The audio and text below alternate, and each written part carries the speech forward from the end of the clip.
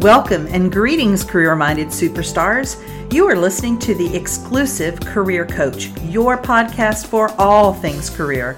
And I'm Lisa Edwards, the indispensable career coach for superstars just like you. Now let's dig into this week's topic, shall we?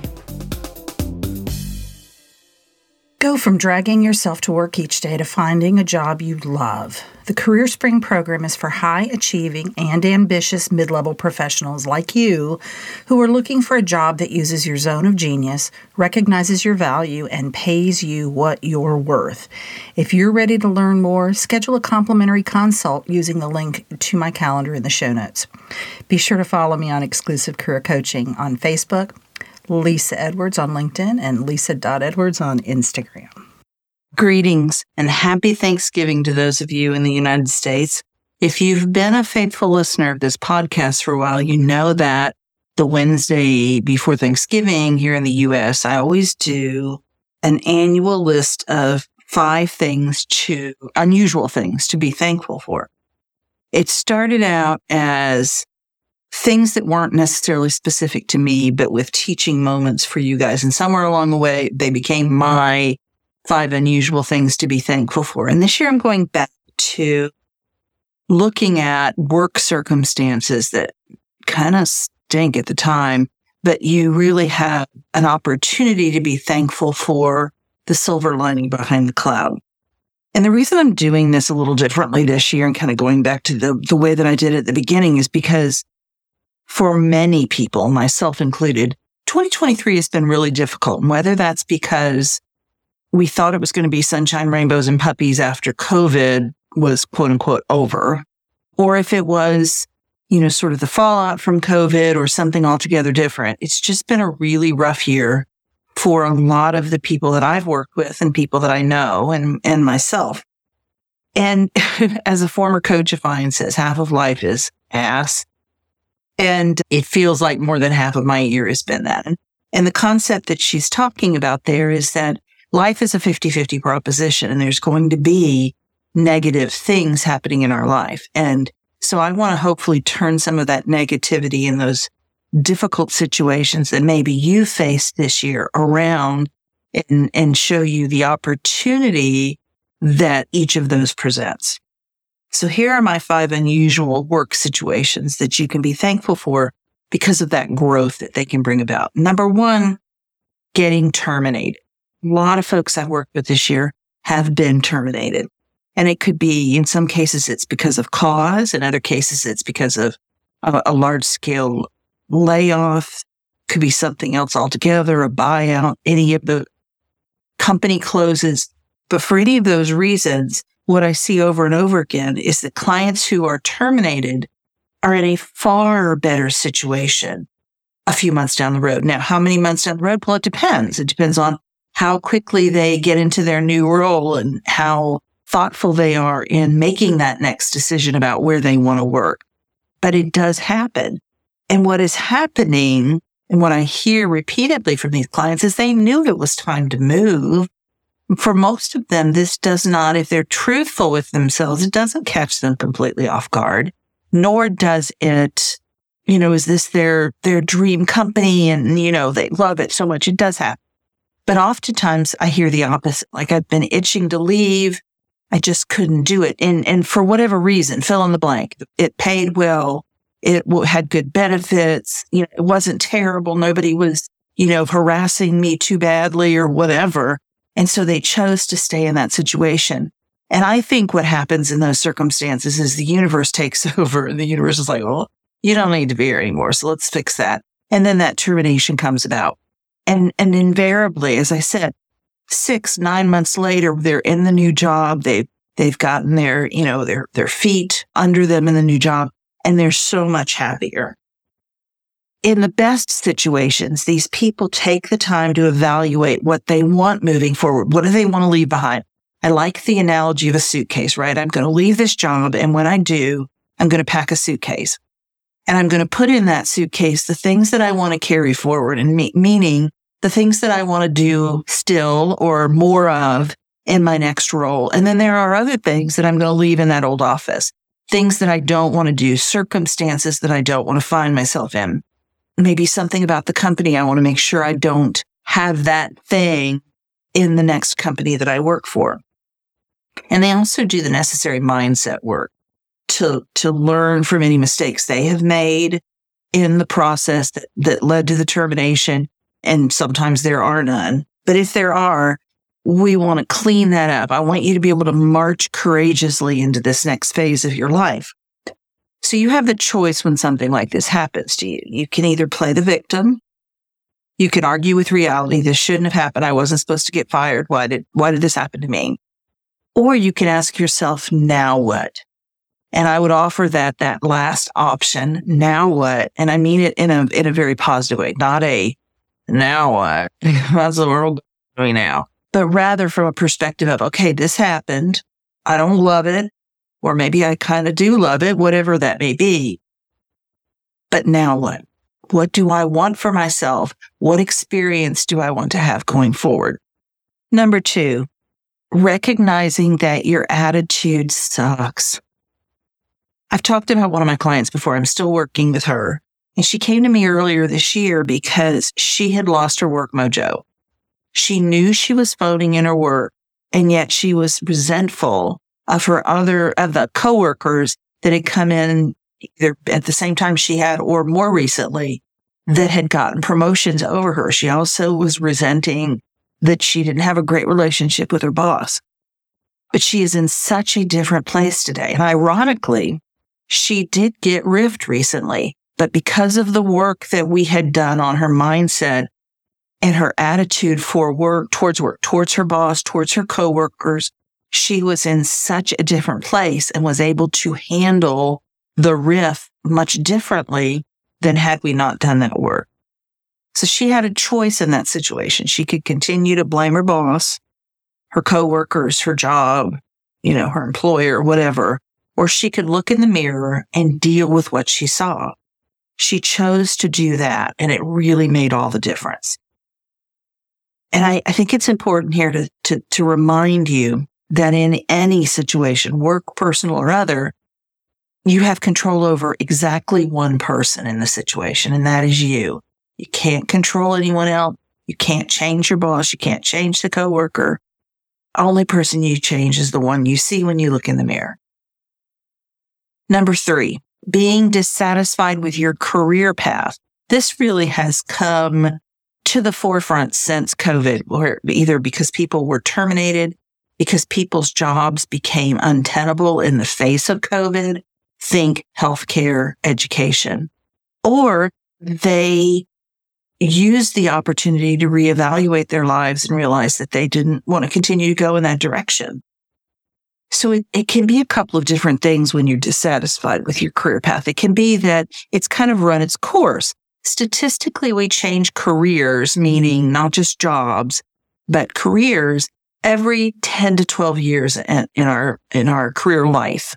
And I certainly have done that. I could kind of mark out where that's happened.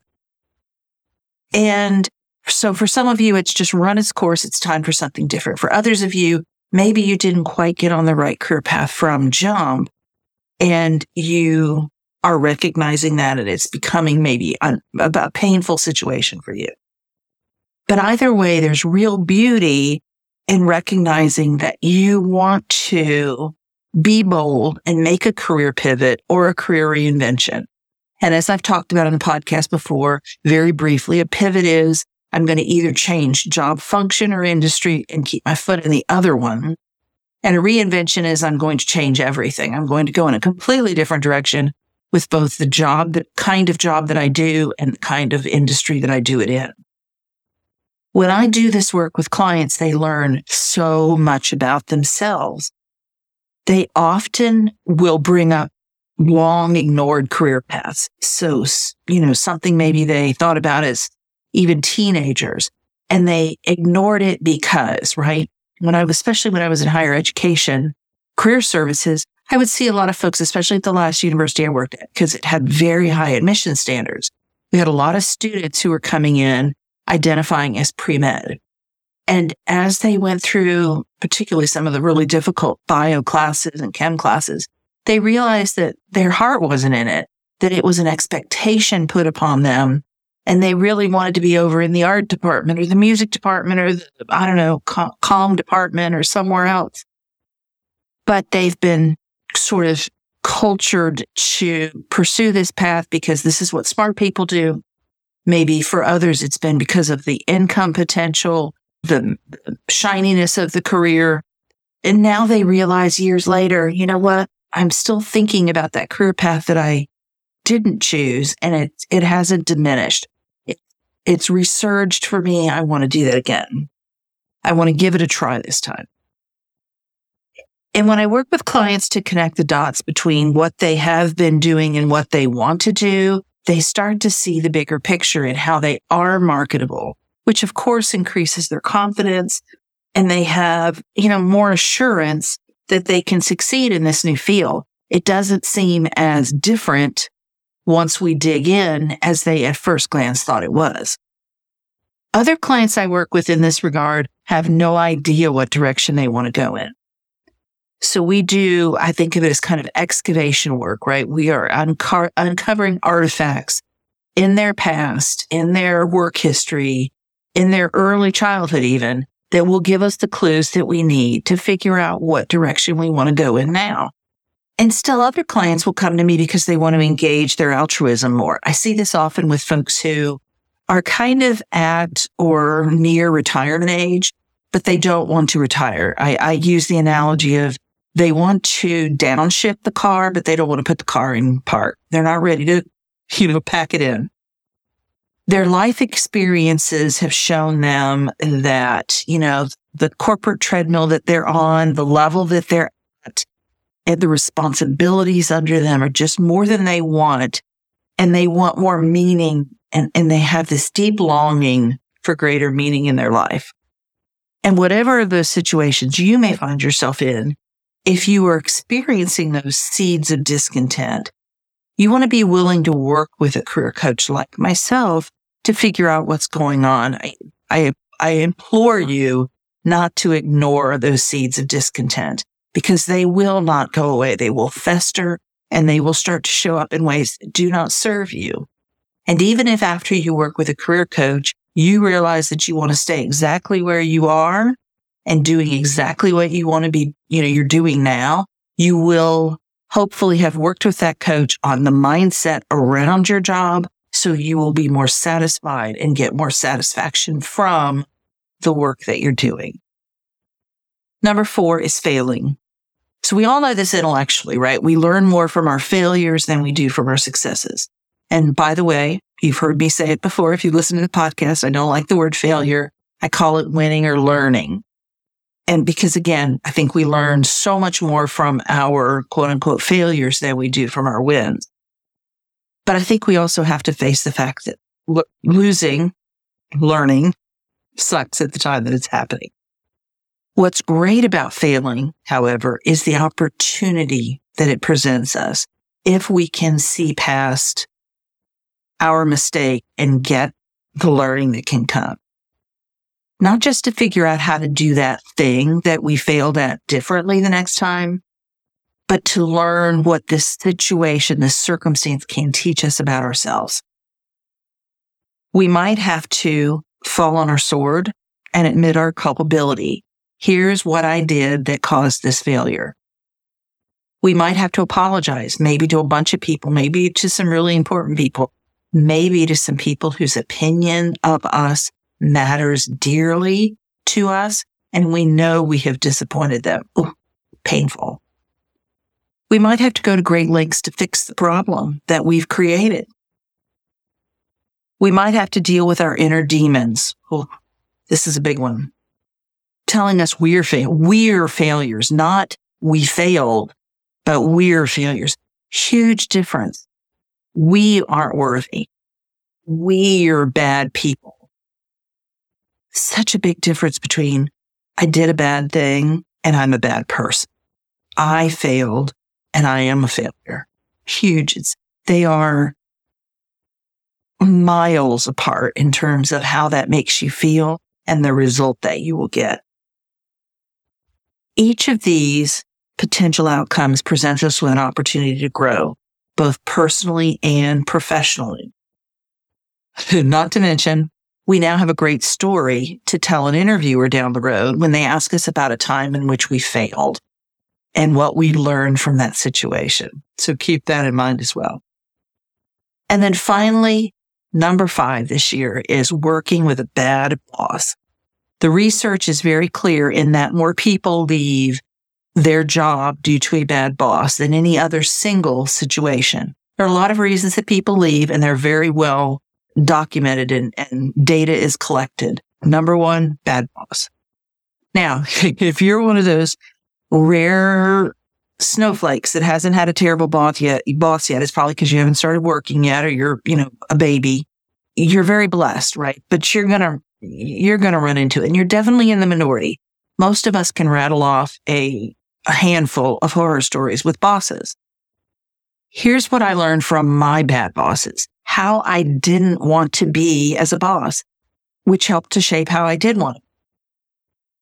I learned how to individualize the support that I provided for each employee. Some needed more, some needed less. They all needed different kinds of support and approaches to supporting them. I learned that. I learned how to determine their motivators and how to reward them. And hint for that one, I asked them. I learned how important it was for me to have my birthday and other life milestones recognized because they weren't. And so I made a point to do that with my team. I learned how and when to give praise and constructive feedback. I was once ambushed in a performance evaluation, and I learned never to do that. It is probably the top thing on my list of things not to do is ambush an employee with a bad performance review. That performance reviews should never be new information. I learned that my job as a boss, this is a big one, was to advocate for my team vigorously. It wasn't my job to care about the other departments that answered to my boss. My boss's job was to care about all of those departments. My job was my department, and I needed to have my team's back at all times and in all situations. My last boss was very much the company person, and she would do whatever the president of the university wanted. And it was oftentimes at the expense of student affairs and her team. And I knew that that's not what I wanted. So whether you have had a bad boss, a PETA, and I think we all know what PETA stands for, coworker, or a direct report that you end up spending, 80% of your time on just trying to make them competent at their jobs, learn from those situations and apply them to becoming a better boss. Take a step back and always think, how can I be a better leader, a better manager because of what I'm having to deal with here? I hope you're able to take at least one of these things on my list to heart as you navigate the fallout from 2023, if you've had some, or as you launch 2024 and navigate your way through it. Remember, winning or learning. I wish all of you the happiest of Thanksgiving to those of you in the United States, and belated Thanksgiving to those of you in Canada. Who, by the way, I just want to say, you Canadians have it right because you have your Thanksgiving in October and then Christmas is in December. Ours are far too close together, in my opinion, and I'm not the only one who feels that way. So good on you, Canada. So happy Thanksgiving, happy holidays, and I'll see you next week. Take care. You've been listening to The Exclusive Career Coach with Lisa Edwards, CEO of Exclusive Career Coaching. It would be great if you would rate, review, and subscribe to this podcast. Also, I want to be your career coach, so be sure to ask questions about your career management challenges and job search situation. Until next time.